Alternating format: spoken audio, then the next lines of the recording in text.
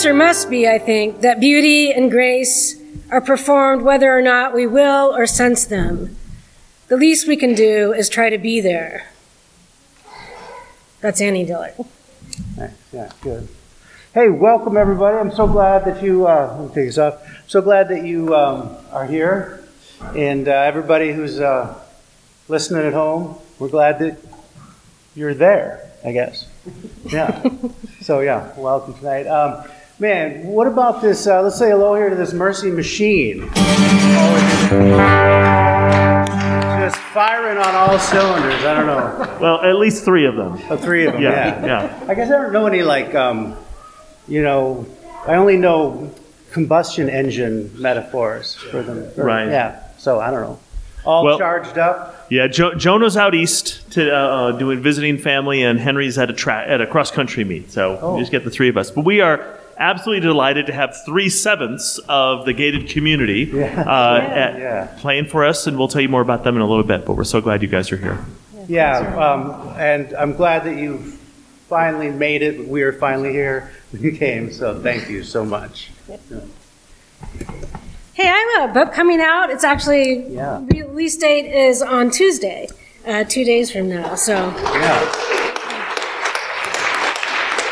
it's a book of sermons about some familiar and some not so familiar women in the Bible, and it's coming out from a Spanish language publisher in Argentina.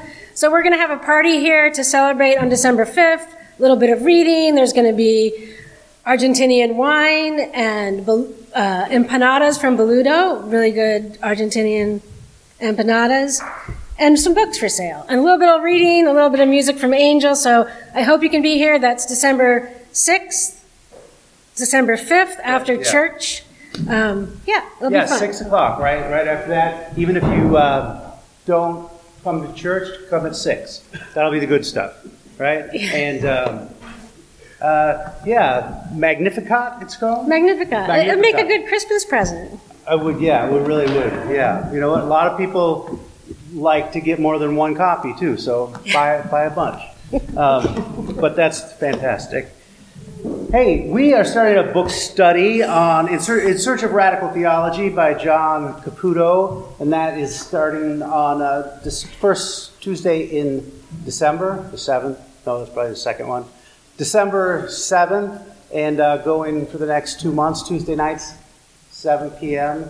And if you're interested, please let me know, and you can get this book and get a start on it, because it's kind of thick. All right. That's it. You do it. This is the House of Mercy, and welcome to it.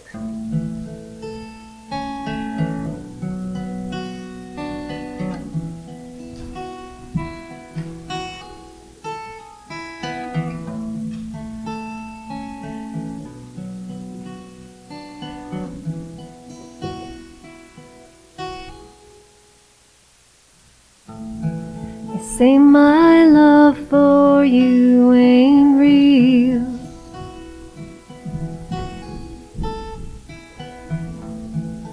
You don't know how real it feels. All I want to do is to spend some time with you, so I can hold you, hold you.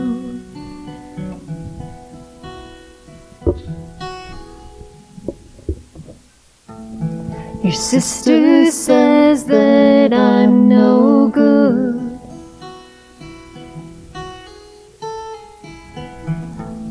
I'd reassure her if I could. All I want to do is to spend some time with you, so I can hold you, hold you.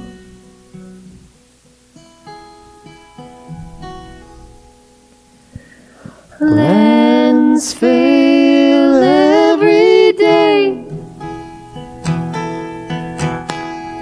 I want to hear you say Your love won't believe it. Your eyes ain't deceiving. Fears will soon fade away. Smile now, don't be afraid. All I want to do is to spend some time with you, so I can hold you, hold you.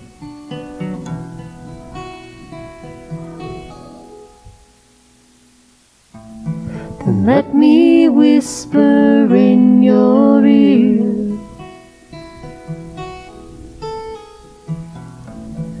Don't you worry, they can't hear.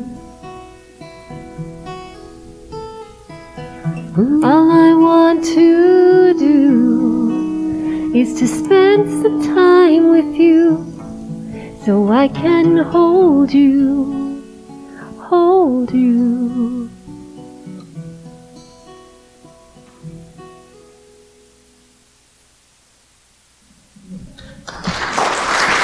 Thank you.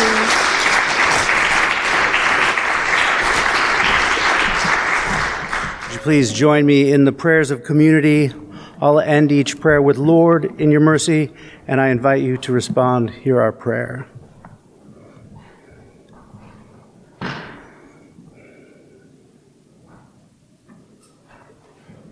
God of mercy, give us the strength to hope in these days of increasing darkness, of continued injustice.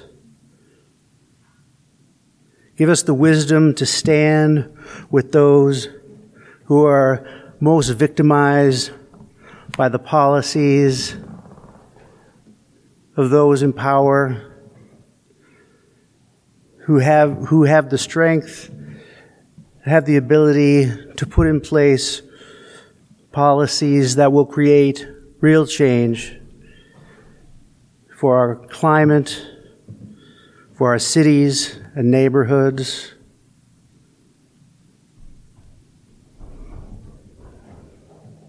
Help us to stand with those in a way that does not further marginalize them. Remind us to listen always and to respond with humility and steady grace. God, in your mercy. God of mercy, let us always step forward in gratitude for the gifts that you've given us in this creation, in our relationships. Remind us to be grateful for your presence and for the possibilities. God, in your mercy. God of mercy, we pray for those in our lives who are in need of spiritual, physical, or emotional healing. We pray for those who are dealing with cancer diagnoses, who are in the process of going through surgery or chemo or radiation. We pray for those who are dying and those who mourn the recent death of a loved one. We pray for those prisoners. Pray for those who are prisoners of addiction, for those of us with mental illness, and those of us who are left to negotiate this ever complex and isolating world on their own. We know that you are a healer. We ask you to gather up all these people. make your presence known to them and your peace present in their lives. God, in your mercy, God of mercy, we have not loved you with all that we are. We've failed to love those in our lives. We've hurt people by the things that we have done and the things that we have left undone. We are grateful that we can be confident that you judge us always with your grace. God, in your mercy, God of mercy, meet us now in this extended period of silence.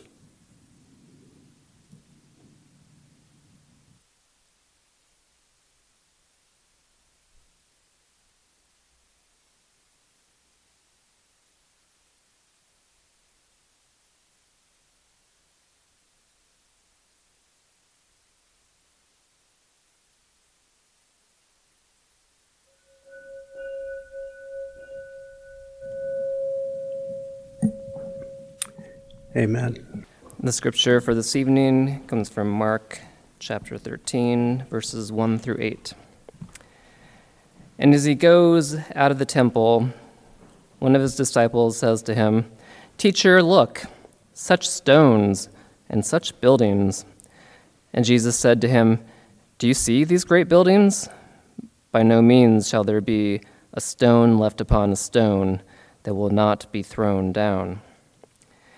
And as he sat upon the Mount of Olives opposite the temple, Peter and James and John and Andrew asked him in private, "Tell us, when will these things be? And when all these things are about to be completed, what will be the sign?" And Jesus began, saying to them, "Keep watch, so that no one causes you to go astray. Many will come in my name, saying, 'I am he,' and will cause many to go astray. But when you hear about wars and rumors of wars, do not be alarmed. It is necessary that this occur, but the end is not yet. For nation will be raised against nation, and kingdom against kingdom. In places there will be earthquakes, there will be famines. These things are the beginning of birth pangs." The word of the Lord.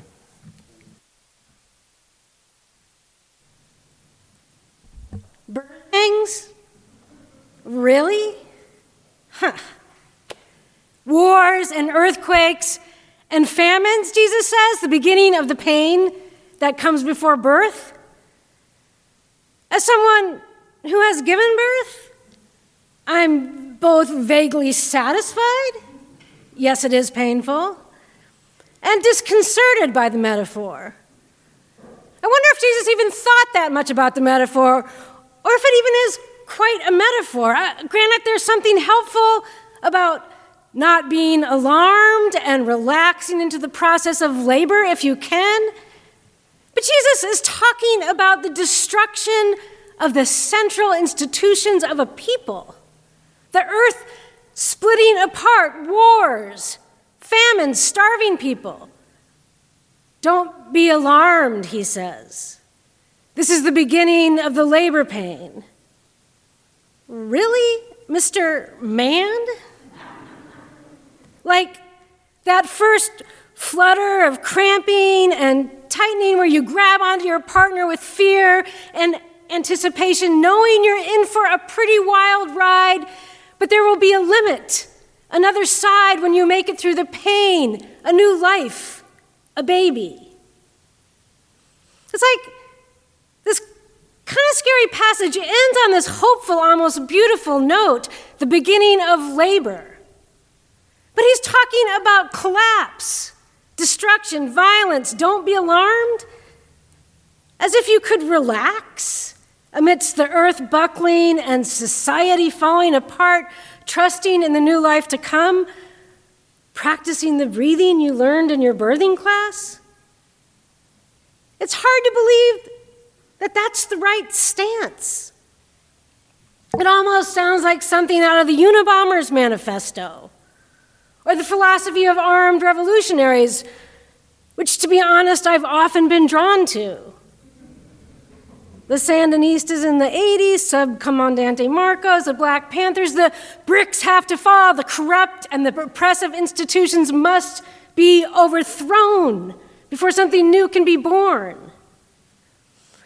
But now that the central institutions of our society, that however full of corruption, to some degree upheld imperfect, but some sense of democracy, civility, a functioning government, now that they seem to be closer to collapse than I've ever known, I feel alarmed quite frequently. The riot at the Capitol, Republican legislators who voted in favor of the infrastructure bill are receiving death threats. Did anyone else read on the front page of the New York Times on Saturday about the rally in Idaho last month where a man stepped up to the microphone to ask when he could start killing Democrats? When do we get to use the guns, he said to the audience as they applauded. How many elections are they going to steal before we kill these people? And the local state representative later called it a fair question. Don't be alarmed, Jesus says. I'm not sure I get it. And not to be overly literal or something, but when you begin to have labor pains, and I guess I'm speaking mostly to people with uteruses, you know pretty much exactly what's going on. You had sex, not always, but often, which was not necessarily, but in a lot of cases, very nice, good, often about love, and you got pregnant, and then a baby grew in you, and you're aware that it's going to be very painful to give birth to it, but you're expecting a new life. People often begin labor with great joy. But labor pains, though painful, don't usually involve the crumbling of everything stable. It's not Roman legions breaking down and carrying off the Jewish temple piece by piece. It's not warriors with swords and bombs.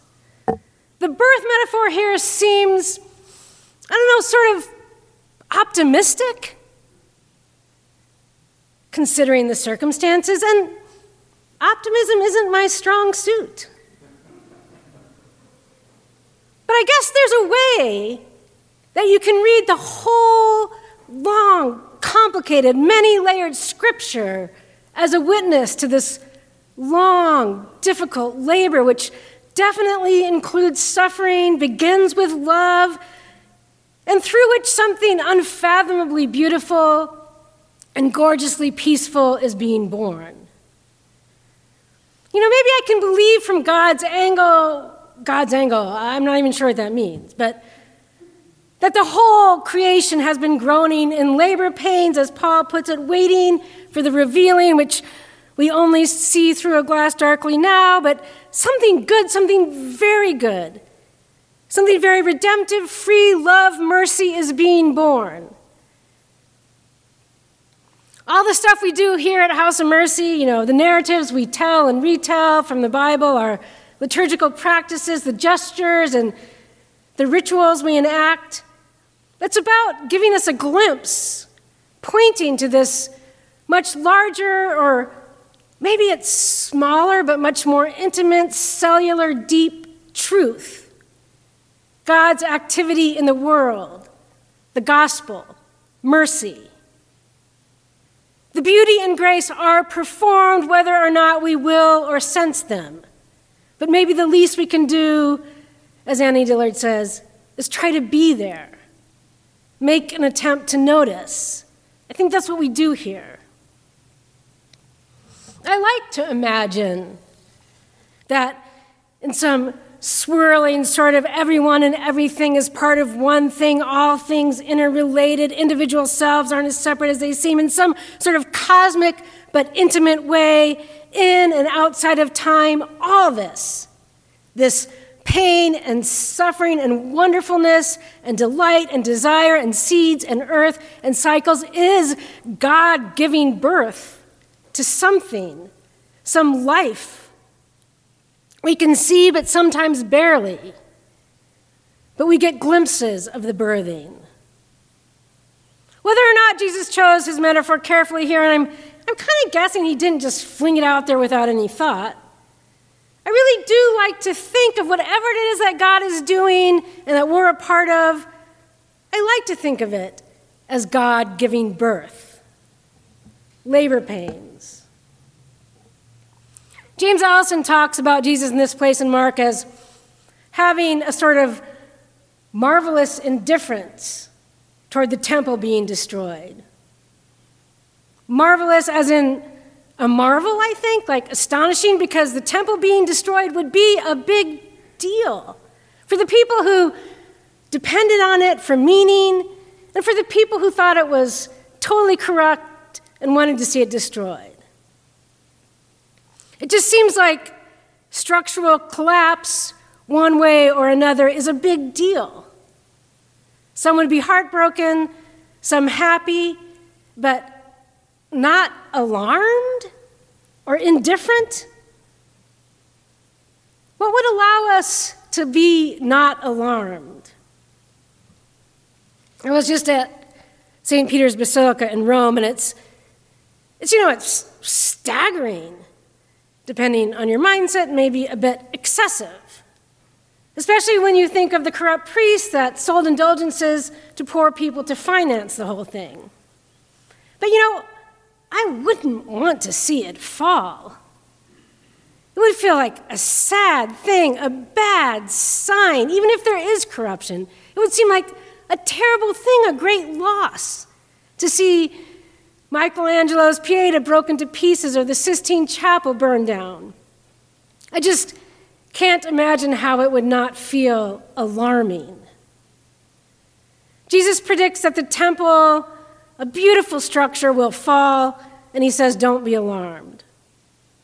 I'm just not sure how I could manage to occupy that space of unalarmedness, marvelous indifference, unattached, maybe, like completely relaxed about impermanence or something, untroubled by the transitory nature of time and self and art and materiality and the scope of eternity. I don't know, maybe Jesus can be this way or recommend being this way because he knows so thoroughly that everything that happens, everything that is part of some intricate birth process.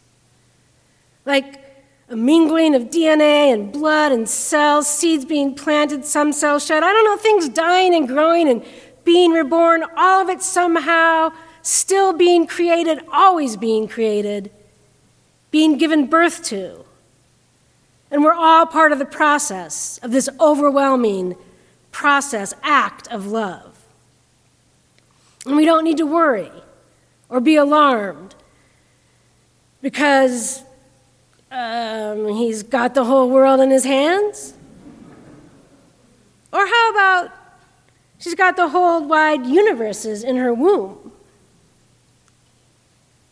I'd like to choose to believe that, to trust that all things work together for good, not only for some, but for all in some unfathomable, truly and unimaginable with our limited capacities way. But I'm not sure it's exactly a choice to trust something like that. I can't seem to manufacture that sort of trust. It seems like something that has to slip in beside you quietly, probably, and breathe its soothing breath until you fall into the rhythm and relax into the labor. Many of us, I think, in the wide view of time and history and the planet have been pretty fortunate so far, I think, or I should speak for myself. I have. I woke up in bed this morning in a warm house with 3 pillows. I drove to the grocery store yesterday and no one stopped me to ask for ID. There aren't burned out cars and dead bodies and starving children and bombs and fires in my immediate life, though there are for many people. But it seems like we're all getting closer to the brink. The pandemic has affected every single one of us. When I read apocalyptic texts like this one, or even when I just read the news, I think pretty frequently these days, yeah, it's all coming down. There are the large stones falling now all around. Do you see them? Democracy, civility, biodiversity, 60% of animal populations lost in less than 50 years. 60%? They're calling our era the age of extinction. That's not an encouraging name for an era. I've been tending to get a little worked up by the state of the world. Like, my cortisol levels are probably off the charts. That's what happens to our bodies when the alarm button stays on. And America is in the midst of this huge anxiety epidemic, I read. Major depression is on the rise among everyone.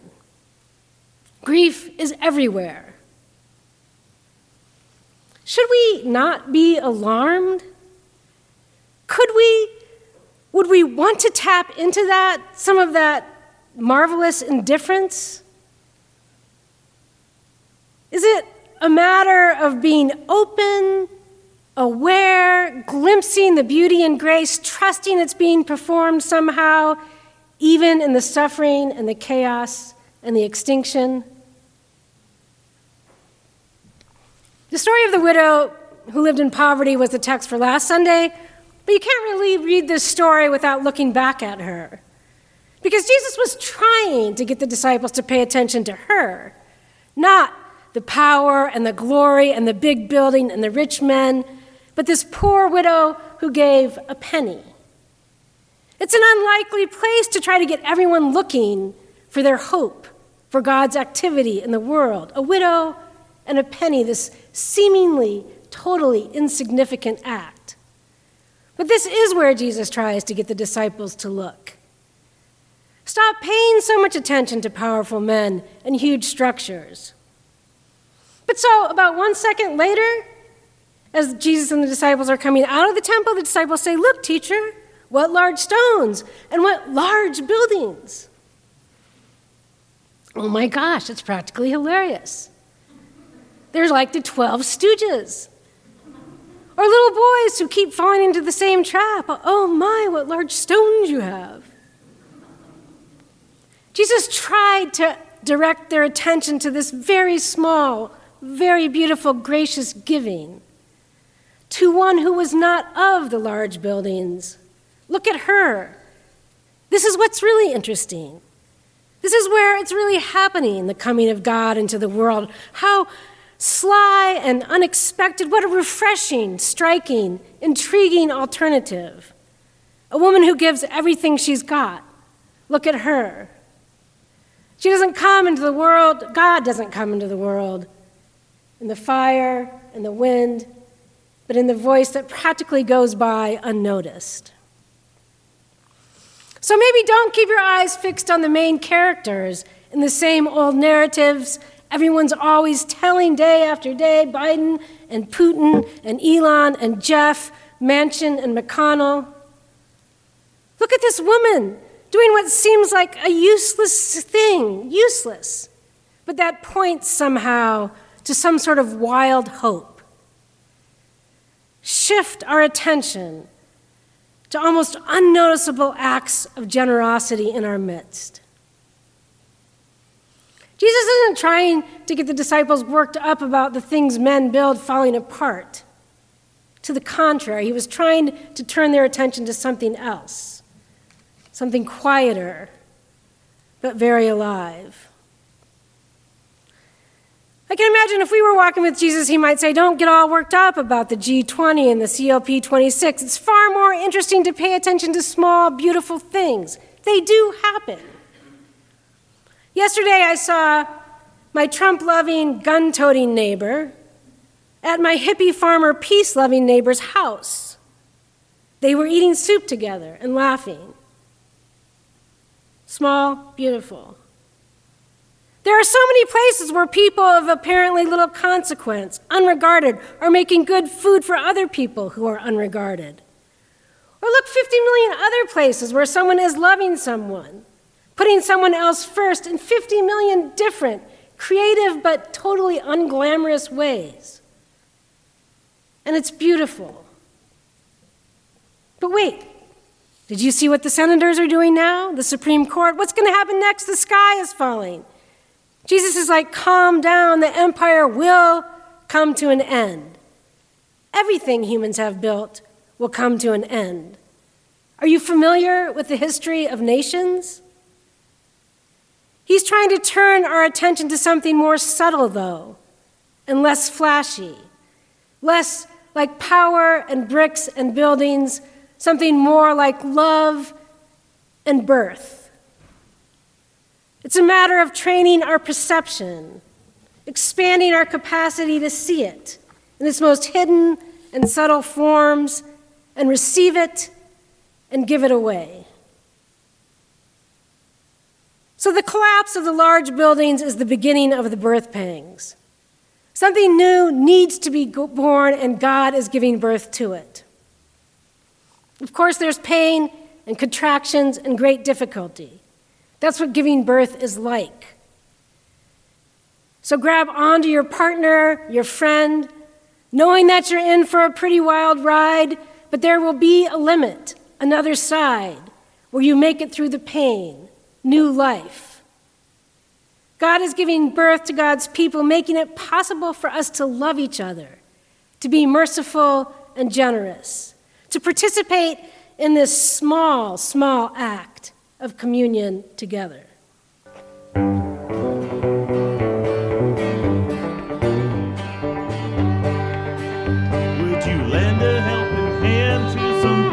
Sinner man, are you walking and a-talking for the Lord?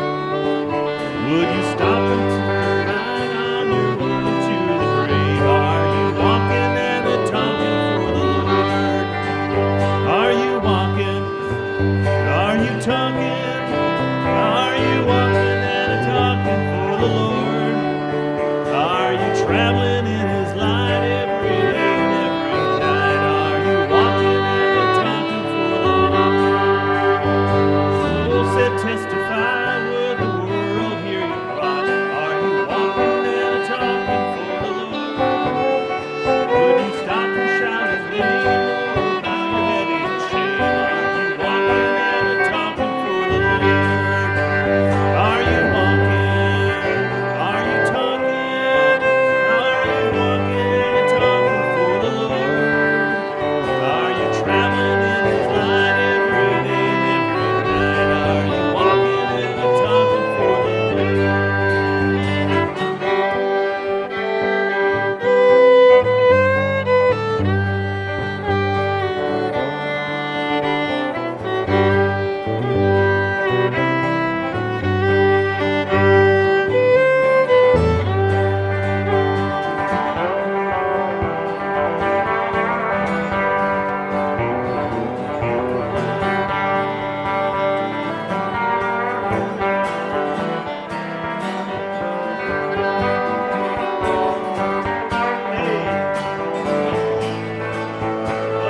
You've been listening to the House of Mercy podcast. You can experience all of this live every Sunday at 5. Check out www.houseofmercy.org for all the details. House of Mercy is a church in St. Paul. You should come. It's not that bad. Are you